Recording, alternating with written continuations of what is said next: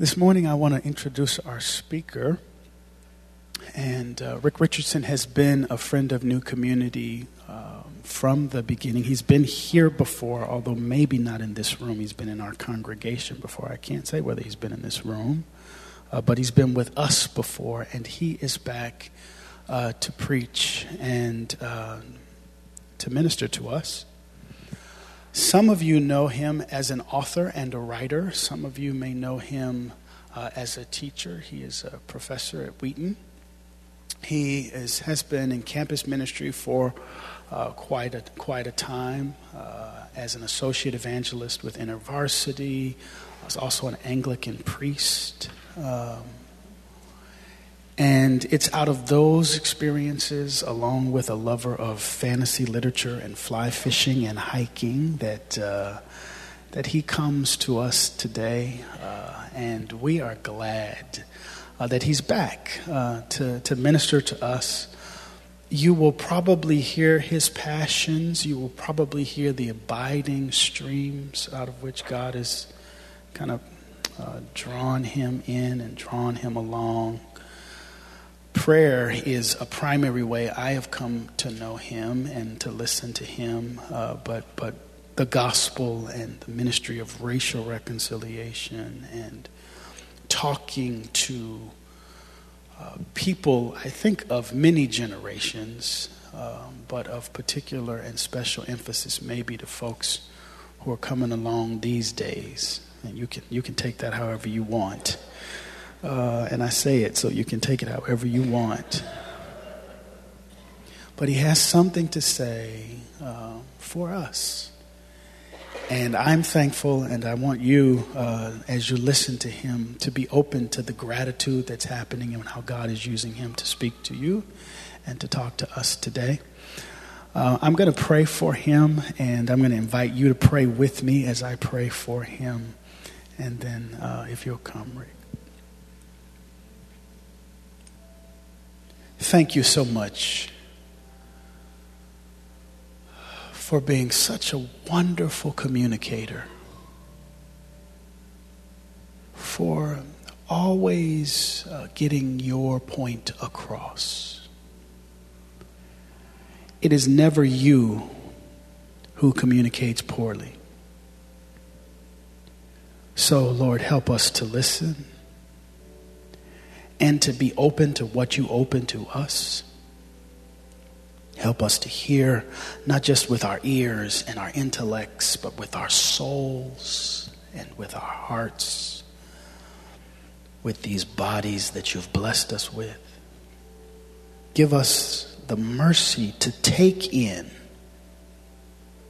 all that you have for us over these moments. Bless Rick today, that as he ministers, he would sense and feel and know that you are ministering to him, that his ministry is not only outward, but that he ministers as a receptacle of grace today. Thank you for the good news of God, for the people of God. Thank you for the part of that news that he will proclaim. Bless him for having been with us. Make it so he does not walk away depleted, but whole. And make the same true for us. In Jesus' name we pray. Amen.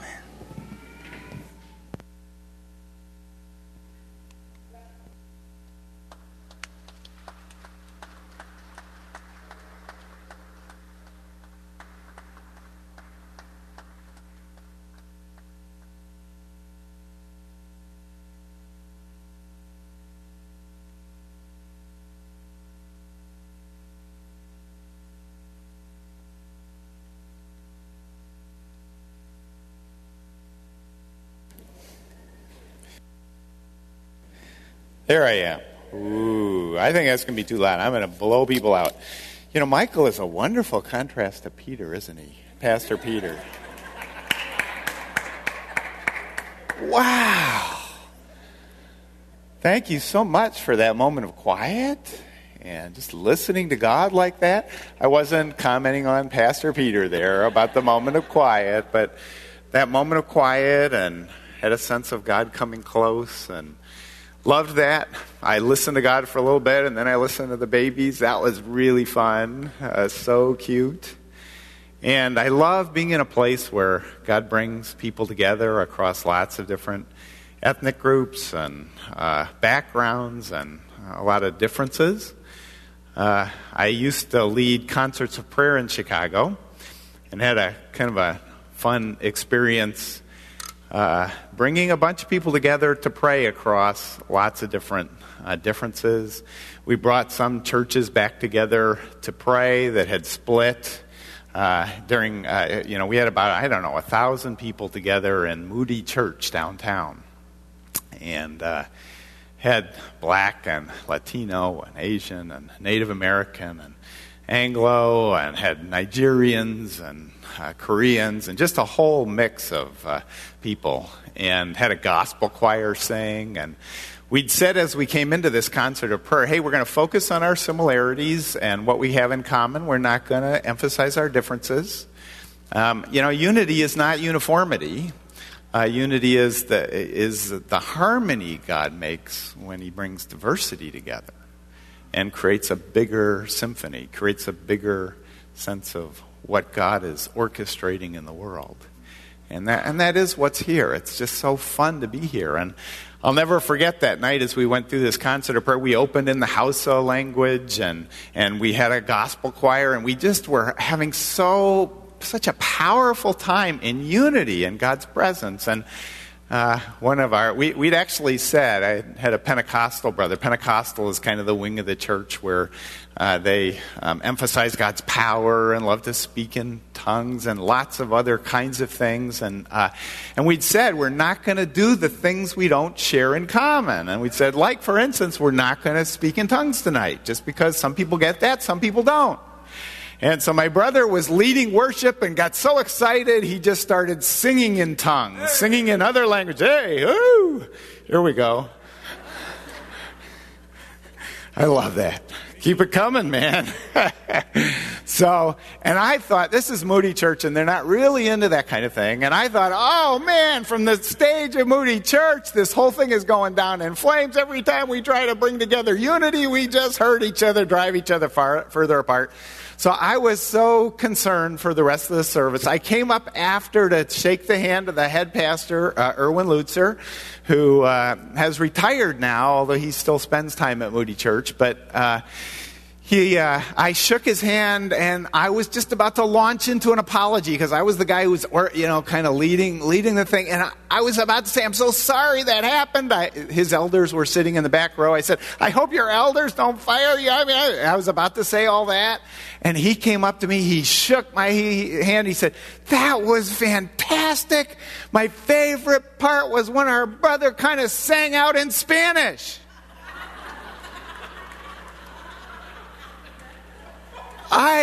To this day, I have no idea if God translated tongues into Spanish for Erwin Lutzer or was just playing with me and, translated Spanish into tongues. But I got the sense that night, man, God just loves when his people come together like this. He loves it. And he protects it. And he nurtures it, and he uses it to say something to the whole world, and not just the world, but even spiritual powers. It preaches. So I love being here today. My message is I get to talk about the evangelism word. How do you feel when you hear that word?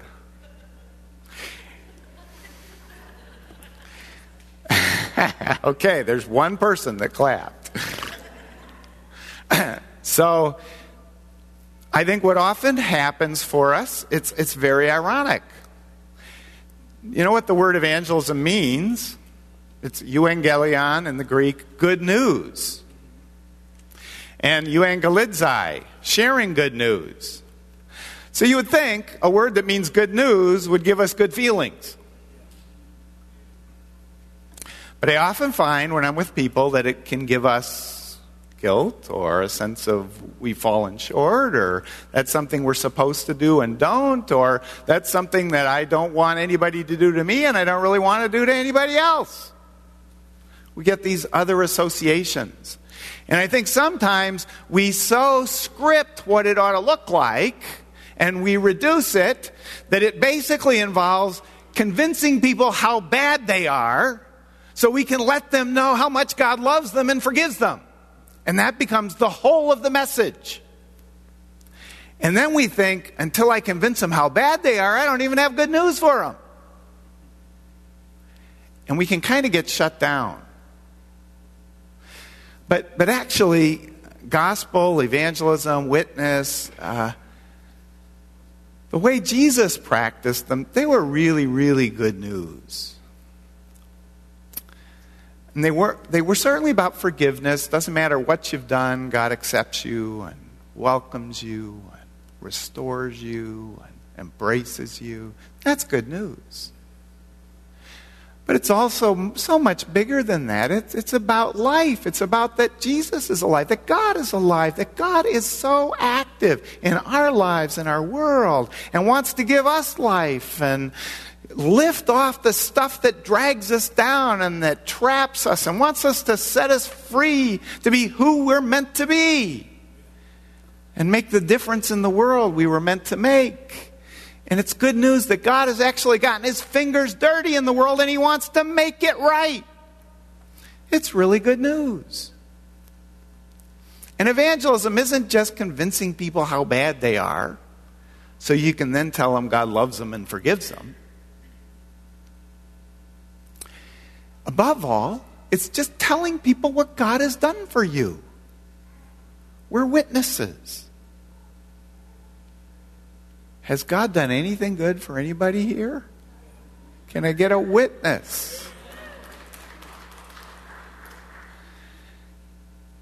As I prayed for you and for this message, I just had this sense that there's lots of folks in the church that are, in this church, that are highly responsible people, want to do right, want to do good, want to make a difference, want to live up to what God wants. And sometimes there's a kind of an effort that gets put into that robs maybe some of us here of the joy and of the perspective of what God has done for us. And sometimes we reduce what God has done for us to a formula or a doctrine rather than just to the good news and the joy. You know, if there are probably people here who are on the way and wondering if they ought to follow Jesus, but there's also a lot of people here who do love Jesus. And you do so for a reason. You do so because God has been good in your life in some way. And evangelism, witness, is just telling people, what has God done for me? And inviting people to respond to what God wants to do for them. So I get to talk about witness, and I wanted to start by sort of just like defining it in a way that would encourage us. And actually, maybe if we hear the word witness, the word evangelism, say, I want that. That sounds awesome. I also want to clear a little bit of underbrush. My main message, my main topic that Pastor Peter asked me to talk about is the Holy Spirit and evangelism, or the Holy Spirit and witness. I'm going to get there, but I just want to clear a little bit of underbrush, because what I find is that there are certain inadequacies people feel when they think about witness. One of them is people say, you know, I don't have many friends who don't know Jesus, and I don't get many opportunities to talk with those friends. So Rick, you can go on and on about how great that would be, but I just don't have many people I can talk to about it. I just don't have that many friends. Spend a lot of time in Christian circles. And all I want to say about that is, as we've worked with people, I work with Beth Severson, and she's going to read the scripture in a minute, or a scripture in a minute. And I work with her, and we work with pastors and churches around the country, helping churches come alive to witness and reach out and be loving and invite people into God's love. And what we found as we traveled the country and worked with pastors and churches is that people don't lack opportunities for witness, they lack support.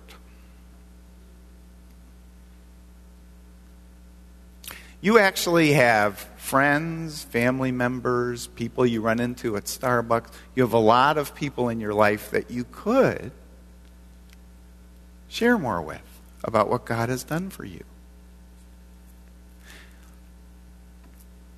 But we often don't take the opportunities. And we often don't take the opportunities because that part of who we are just doesn't get fed, supported. We're not that accountable to anybody about it. Do you know what we've found, Beth and I, as we've worked with pastors? A lot of pastors don't have time to reach out to their neighbors. And what we found is if they can get together with somebody else once a month and encourage each other to reach out, they have lots of opportunities. But they don't know it because they don't get much support to take the opportunities. So that's I don't have friends. I'm glad I forgot that I have, a few of these on PowerPoints. And so another barrier is I don't know enough. I don't know what I'll say. I don't know how to answer people's questions. Dear friends, people mostly don't care whether you could answer their questions. They don't care how much you know, they care how much you care. I'm going to unpack that a little more in my message. But that's a false trail. That's a way to make ourselves feel inadequate that's unnecessary. A third issue we have is people are not interested. They're turned off. They're turned off by the church. They've been burned over by the gospel. Here's some fun stats. We interviewed 2,000 unchurched people around the country. Every part of the country, every place. Well, and we found a couple of things that are really interested in terms of this people aren't interested issue. And so let's look at a couple of these. So one of them, if you could flip it, unchurched people, we did 2,000. It's people who haven't been to church in the last 6 months, except for maybe a wedding or a funeral. And if you can sort of see this slide. But on this slide, first I had a slide that had it's 150 million adults. That's how many unchurched. And this slide says, 150 million adults. It's a country. If you took all the unchurched and made it a country, it would be bigger than Russia or Mexico or Japan. That's the size of the unchurched in our nation. And we asked these unchurched people a ton of questions, and I'm just going to mention a few. One is, my Christian friends talk about their faith too much. How many people who are unchurched do you think would agree with that? Turns out 1 out of 5 think that you and I talk about our faith too much. And it turns out that nearly 3/4 don't agree with that. We don't talk about our faith too much. 3 out of 4 of your unchurched friends and family members don't think you talk about it too much. And a second question we ask is, if a friend of mine really values their faith, I don't mind them talking about it. Over 3/4 of the people agreed with that, and only 1 out of 5 again disagreed. 1 out of 5 people don't really want to hear about your faith. 4 out of 5 do, of the unchurched. And you know what? You find out pretty quick who the 1 out of 5 are. And guess what? You don't just talk about your faith right away. You might even want to ask them, why don't you want? Why is that an uncomfortable suggestion? What have you experienced? Have you experienced people that were a little pushy about it? Well, I don't want to be that. If you ever want to talk about that, then I'll let you bring it up. And then go talk to the 4 out of 5 who do. Right? And even more encouraging is how effective each of the following methods would be in getting the unchurched to visit a congregation. Turns out that 55% of the unchurched tell us on the next slide, 55% of the unchurched tell us that if a family member invites me to a church, that would be either very effective or effective in getting me to want to come. 55%, more than 1 out of 2. And 50% say that's true if a friend invites me. Now that's not going to be your batting average if you go around inviting people, because it turns out there's steps people take and it's not easy to get over some of the barriers of getting there. But it turns out that's the measure of their openness. 1 out of 2 of your unchurched friends, if you invite them, would say that'd be effective in getting me to go to church. Sharing faith is much more welcome than we think. Well, so that's an issue that we feel. That's the next slide. Then I think sometimes we feel that people will be offended. We're afraid of creating awkwardness in relationships. We're afraid of offending people if we share about our faith and what's really important to us. That's what we're afraid of. Well, let's take a look at 1 or 2 more slides there. One of them is that it turns out that when you ask the unchurched what they think of the church, 42% think the church is good for society, and only 6% think the church is harmful to society. Now that's interesting. 1 out of 20. They're a pretty loud 1 out of 20. They often write stuff in the papers. They put out books. Folks make stories on them. The news covers them. It's a pretty loud 1 out of 20. But look at the persecution factor for people who want to share faith. And that should be on the next slide. Turns out 30% of your unchurched friends admire your faith. 20% think you talk about it too much. That's the 1 out of 5. And 1.5% of your unchurched friends give you a hard time about your faith. There's a great measure of the persecution factor in the U.S. Wow. There are places where sharing your faith gets a little bit of a stronger response than a little bit of social awkwardness. My boss has a phrase that he says to people when they're afraid of offending folks. And I never like offending people. And sometimes, you know, what you can say about Jesus or, you know, can offend people, and that happens. But here's the factor, 1.5%. So my boss likes to say to people that have a problem with the social awkwardness, he likes to say, "Suck it up, buttercup." It's not very horrifying. Take a risk. Anyway, that's him. I would never say that. People are more curious about God than we think. Well, let me deal with 2 last ones, and that's what I'm going to talk about. One is, a lot of people feel like, I don't have that gift. I'm not good at that.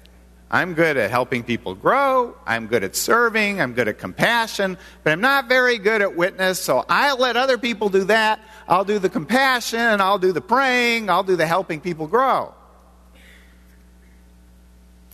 This is related to another issue that people raise, and it's, I feel inadequate. I don't feel like I'm able to do this. I don't feel good at this. That's what I want to talk about today. Because in reality, there's two things I kind of want to say there. In reality, we are inadequate. That's okay. Because who's adequate? God is, the Holy Spirit is. And, interestingly, when you have the Holy Spirit, if you know God, if you know Jesus, I know some of you are on the journey, checking that out, but if you've committed your life to Jesus, you have the Holy Spirit. And it turns out the Holy Spirit is fabulous at witness. Turns out the Holy Spirit doesn't like anything better than to point to Jesus. It turns out the Holy Spirit is full of power and energy and longing and desire and capability. And it turns out you have the Holy Spirit. And it's actually about all you need.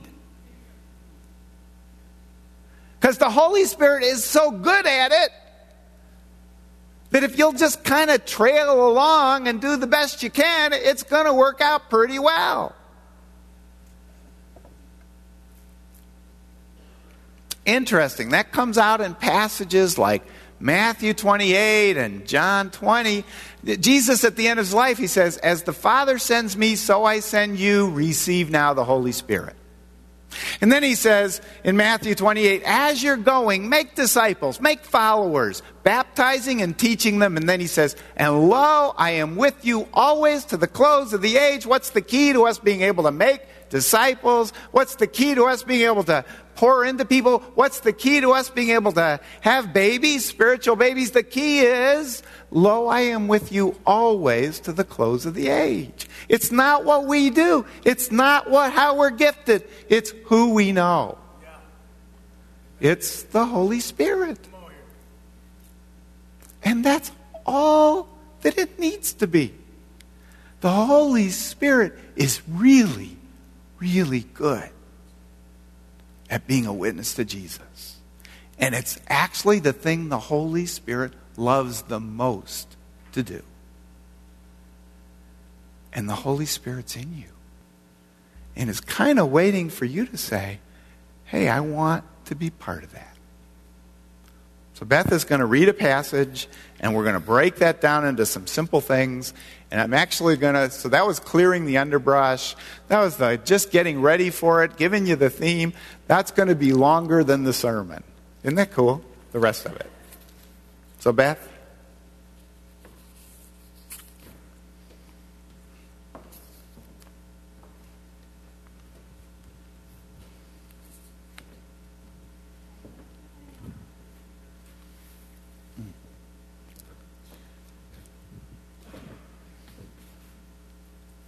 The reading of God's Word. John 5. Sometime later, Jesus went up to Jerusalem for a feast of the Jews. Now there is in Jerusalem, near the sheep gate, a pool, which in Aramaic is called Bethesda, and which is surrounded by 5 colored colonnades. Here a great number of disabled used to lie, the blind, the lame, the paralyzed. One who was there had been an invalid for 38 years. When Jesus saw him lying there and learned that he had been in this condition for a long time, he asked him, "Do you want to get well?" "Sir," the invalid replied, "I have no one to help me into the pool. When the water is stirred, while I'm trying to get in, someone else goes down ahead of me." Then Jesus said to him, "Get up, pick up your mat and walk." At once the man was cured. He picked up his mat and walked. The day on which this took place was a Sabbath. And so the Jews said to the man who had been healed, "It is a Sabbath. The law forbids you to carry your mat." But he replied, "The man who made me well said to me, 'Pick up your mat and walk.'" So they asked him, "Who is this fellow who told you to pick it up and walk?" The man who was healed had no idea who it was, for Jesus had slipped away into the crowd that was there. Later, Jesus found him at the temple and said to him, "See, you are well again. Stop sinning, or something worse may happen to you." The man went away and told the Jews that it was Jesus who made him well. So, because Jesus was doing these things on the Sabbath, the Jews persecuted him. Jesus said to them, "My Father is always at his work to this very day, and I too am working."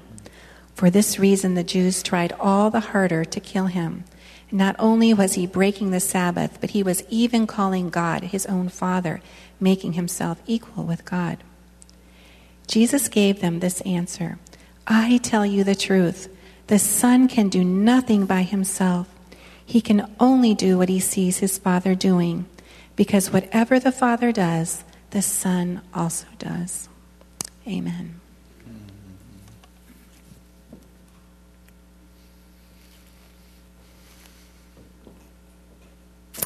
I love this story. It's kind of a fun one. A guy is paralyzed by a pool for 38 years.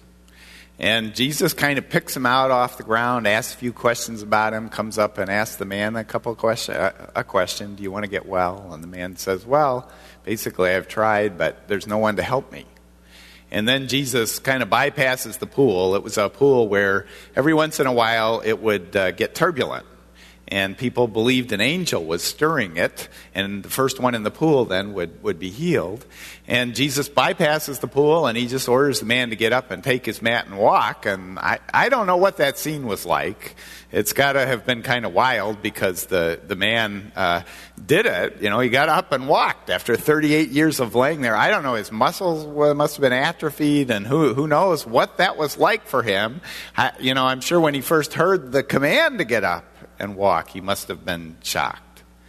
But he does, and then the Jewish leaders, like too often religious people do, were more concerned about the rules than the life that had just happened, and so they kind of say, hey, what are you doing carrying your pallet on the Sabbath? The guy's been laying there for 38 years, and he's walking around, and religious leaders notice the rule that's been broken.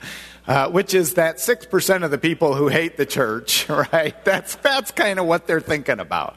And so the religious leaders do that, and they ask him who did it, and he says, I don't even know. And then Jesus comes up and finds him later and says, hey, it's me. And then he says kind of an interesting thing, stop sinning. And we don't know exactly what he meant, but he says, stop sinning so nothing worse happens to you. You've been healed.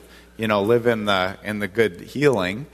So when he tells the people it's Jesus, they come and find him, they stop him and kind of quiz him and say, why are you doing that on the Sabbath? And Jesus basically says, here's the secret of what I do. I watch what the Father's doing and I jump in.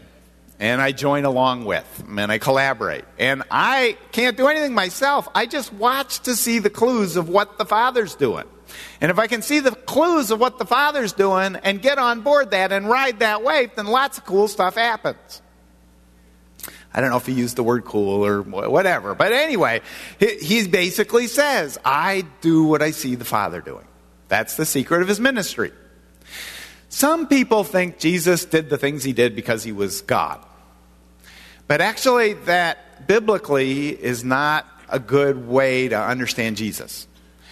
In Philippians 2, it tells us that he emptied himself of all the godlike characters, all the knowledge, absolute power, in order to become truly human. And he lived in a way with us and did nothing beyond what humans can do. Now, most of us haven't often gone up to somebody lying for 38 years on a mat and tell them to get up and they walk away. But Jesus basically says if you're filled with the Spirit, that's possible. And what's more, what he does shows us a way to live that many of us could live like. Maybe not commonly seeing people get off pallets. In some parts of the world, they believe that stuff more, and it happens more. But we could keep a finer tune to what God is doing and join it. I think evangelism is maybe best, or witness is best understood as trying to look for the clues of where God's at work and jumping on board and collaborating with it. And that actually talking is not the key skill you need for evangelism. And knowing answers is not the key skill. The key skill turns out to be being sensitive to how God's at work in the people around you. And that key skill is often, like with Jesus it's seeing that in people who are at a point where they feel a need. They have a brokenness. They're open. They want God to work in their life. They may be, way, who knows where and how they think about God, but they have a need. And they're open. And Jesus went around looking for those people. And then he tried to see what the Father was doing in them. And then he tried to work with it. That was really simply his philosophy of ministry. Wasn't complicated. It didn't take a master's of divinity. Jesus never got one of those, right? It didn't take a lot of training in how to answer tough questions. It just took a willingness to try to look for clues where hurting people might be asking some questions and God might be at work. That's all it is.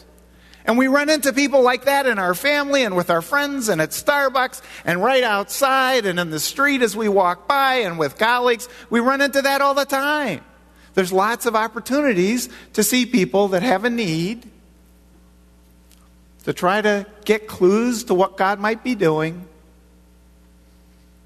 and to collaborate, to encourage them to take another step. That's the life that Jesus lived. That was actually the life he taught his disciples to live. That whole thing of evangelism or witness is not my gift. Listen, if you have the Holy Spirit and you're a disciple, sure, it's part of who you are and what you do. That doesn't mean it's where you focus, but it's part of who you are. It will happen as you're open. And as you get support for it. It will happen. And Jesus shows us how. So I just want to mention 3 things Jesus did. Number 1, he asked the guy a question. Number 2, clearly he asked God a question. And number 3, he spoke and prayed and ministered to the man in a way that fit what God was doing. So let me break that down into a really simple thing. Ask questions of people about God. Ask questions of God about people, and then pray for and with people. And we'll make it that simple today. And the context is seeing people with a need. That's the context. You're going to go out to eat for lunch. And if there's an awareness of maybe a waitress or somebody else that you see that might have a need, there's an opportunity. You'll be with family members today. And you might see someone who looks a little down. And if that's true, there's an opportunity. And I would suggest Jesus' way of responding to the opportunity is a great way to respond. Ask them a question, ask God a question about them, and then pray for and with them. For or with them. So it's very interesting. Offering to pray for people is a universal almost, unless you make it a cliche or a forcible thing or have an agenda to it. Just letting somebody know you'll pray for them is almost a universal language of a positive thing for people in our culture. And one of the fascinating things is even the people in our culture who say, I don't have anything to do with church, I'm nothing in particular, 1 out of 3 of the nuns, the people who say that, 1 out of 3 pray every day. Prayer can be kind of a universal language and a universal language of love. So Jesus asked the guy a question. He asked about the guy and then he said, do you want to get well? We ask good questions. Let me suggest to you, witness is more about asking questions than about saying things. Here's my percentage. Witness is about 90% asking questions, 9% talking about what God has done for you and inviting people into it, and about 1% letting them know how it works. And I think the 1% there is maybe even high. Because often people, and many of us in this room, responded to God not really understanding how it works, but we just responded to wanting it, wanting the life God had to offer. The forgiveness God had to offer. The change. Now, I made those statistics up. When I give you research, that's not made up. That's 2,000 people. I'm telling you, really, this many people out of 2,000 said this.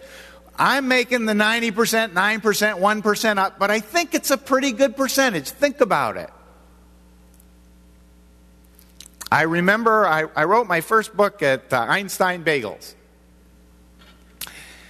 And I asked the manager, Kara, can I write a book here? And Kara said, sure. And I said, well, wait a minute. I want you to understand what I'm asking. I am going to come in here every morning at 7:30 in the morning. I am going to buy 1 cup of chocolate macadamia nut coffee and 1 bagel, cinnamon sugar with strawberry cream cheese. You could even have it ready for me if you want. And I will take that and I will sit in that chair over there. I'm going to plug in my computer. I'm going to write for 5 hours, have 15 cups of coffee, and that's all I'm going to have, and then I'm going to go home. Kara thought about it for a minute. And finally she said, okay, if you thank me in your book. So I did. And I brought the book when it was done. It was a book called Evangelism Outside the Box, New Ways of Helping People Experience the Good News. I've been at this kind of trying to get the good news out of our boxes for a long time. And I read Kara, my manager of Einstein Bagels, who let me drink my, you could read this, drink my chocolate macadamia nut coffee and eat my cinnamon sugar bagel for hours on end. Thank you. Kara reads that. She goes, I'm famous. I said, hon, I am not famous, so you are definitely not famous, but I really appreciate what you did. Well, Kara took that book, gave it to her manager, who gave it to his manager, who gave it to the president of Einstein Bagels. He brought it to the national managers meeting of Einstein Bagels, opens the book, reads the title, Evangelism Outside the Box. He's not Jewish, by the way. Evangelism Outside the Box. Then he said, I want to read you something to Kara. He read the acknowledgement, and he took the book and waved it at everybody, and he said, now that's customer service. I want you to do that. And so as a way to reinforce it, I'm going to buy a copy of this book for every one of you. Come on. Turned out I wasn't famous, but she was.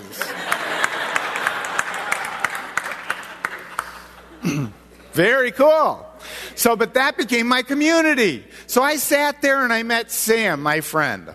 Now, I have lots of experiences like this, but Sam is just a dramatic one. So it's a ways back, so I like to tell about Sam. One time I'm going through the thing and I get my chocolate macadamia nut coffee, and I'm stepping toward my place where I plug in my computer, and Sam's walking behind me, and we've had a few conversations, and Sam says, Rick, wait a minute.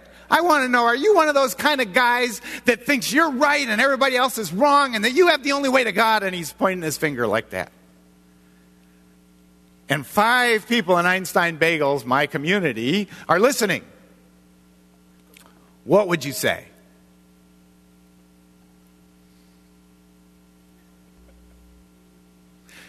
I have some friends who say, I just turn around and go, yes.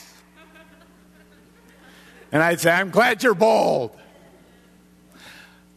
I'm glad I didn't do that. I did what Jesus did whenever, like about half the time he was asked a question. That is a pretty good stat. About half the time he was asked a question. Do you know how he answered? With a question. I saw somebody who said Jesus was asked 250 questions and he only answered 3 of them. And the other 250 he answered with a question. That's a bad stat. That's not true. But at least about half the time he answered questions with questions. So what do you think I did with Sam? I asked him a question. I got lucky that time. I said, why do you ask? But that's what Jesus did. Do you want to get well? When Jesus was a witness, he started with a question. When Jesus was asked questions, he started with a question. It's not that we know how to answer all the questions, it's that we know how to ask a good question. Now, sometimes people can feel like we're dodging it. I'm not talking about that. I'm talking about finding out where people are really coming from and asking a question. So Sam, I asked him, and it turned out he said, my cousin comes with his Bible every week, and he tells me how sinful I am, and that I'm headed for hell, and that because I drink, my life is shot, and if I don't turn around, I'm just, toast. Turns out Sam didn't really care whether I thought Jesus was the only way. Turned out what Sam wanted to know was what? Do you care? How are you going to treat me if I don't agree with you? Witness, if you can ask a few questions and find out where God is at work, it's really, really fun. Questions like, what's your religious background and what does it mean to you? Questions like, hey, have you ever prayed and what does that mean to you? Questions like, what do you think of the spiritual side of life? Do you think that's there? And I found it's really easy to ask those questions because I just live my faith and I share my life and it comes up. And when it comes up, it's really natural to ask people how they look at that kind of thing. It's not rocket science. It's pretty easy to ask questions. Second thing, then, ask people good questions. Could we all do that?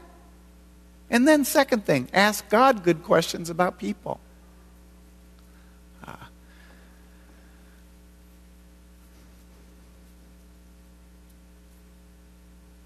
That's easier than we make it too.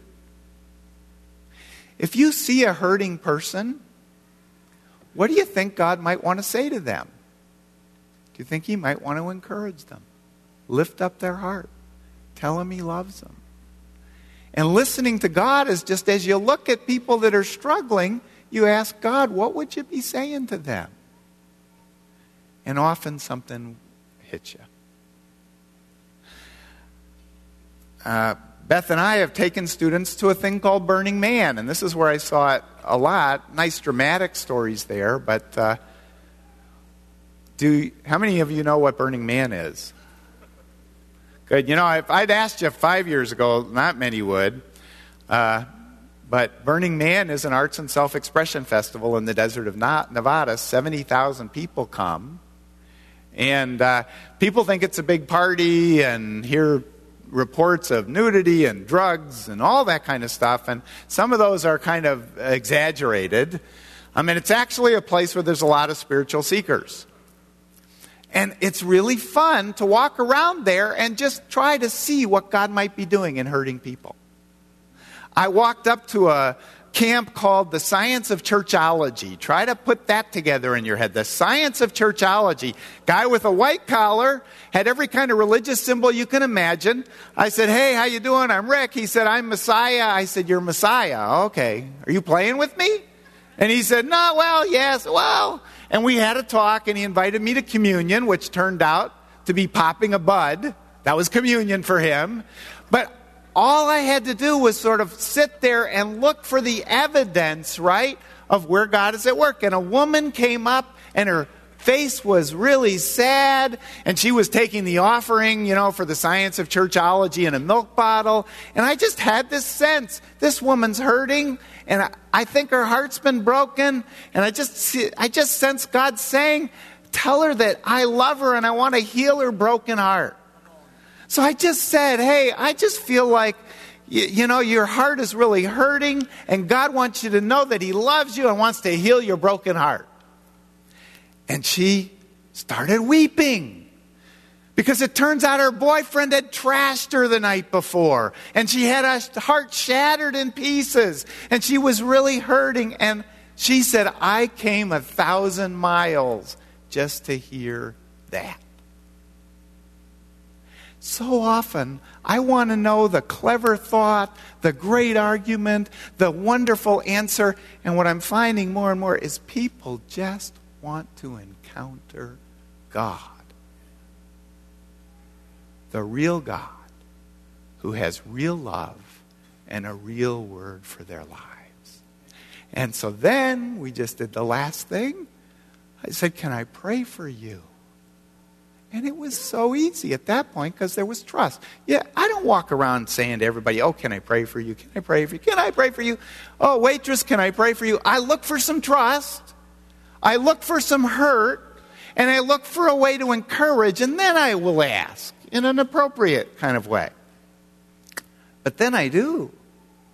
And I find praying with people who are on the way to finding Jesus is one of the most powerful ways to encourage, love, and help them take a step toward Jesus that there is.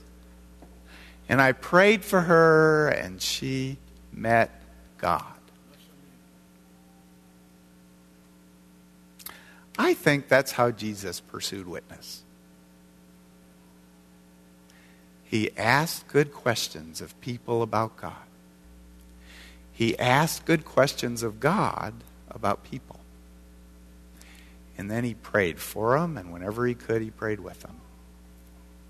And I want to encourage you as you go out today, you have opportunities. You have the Holy Spirit that is all you need. And you can look for a hurting person today and encourage them about God's love. And maybe even pray for them. Amen.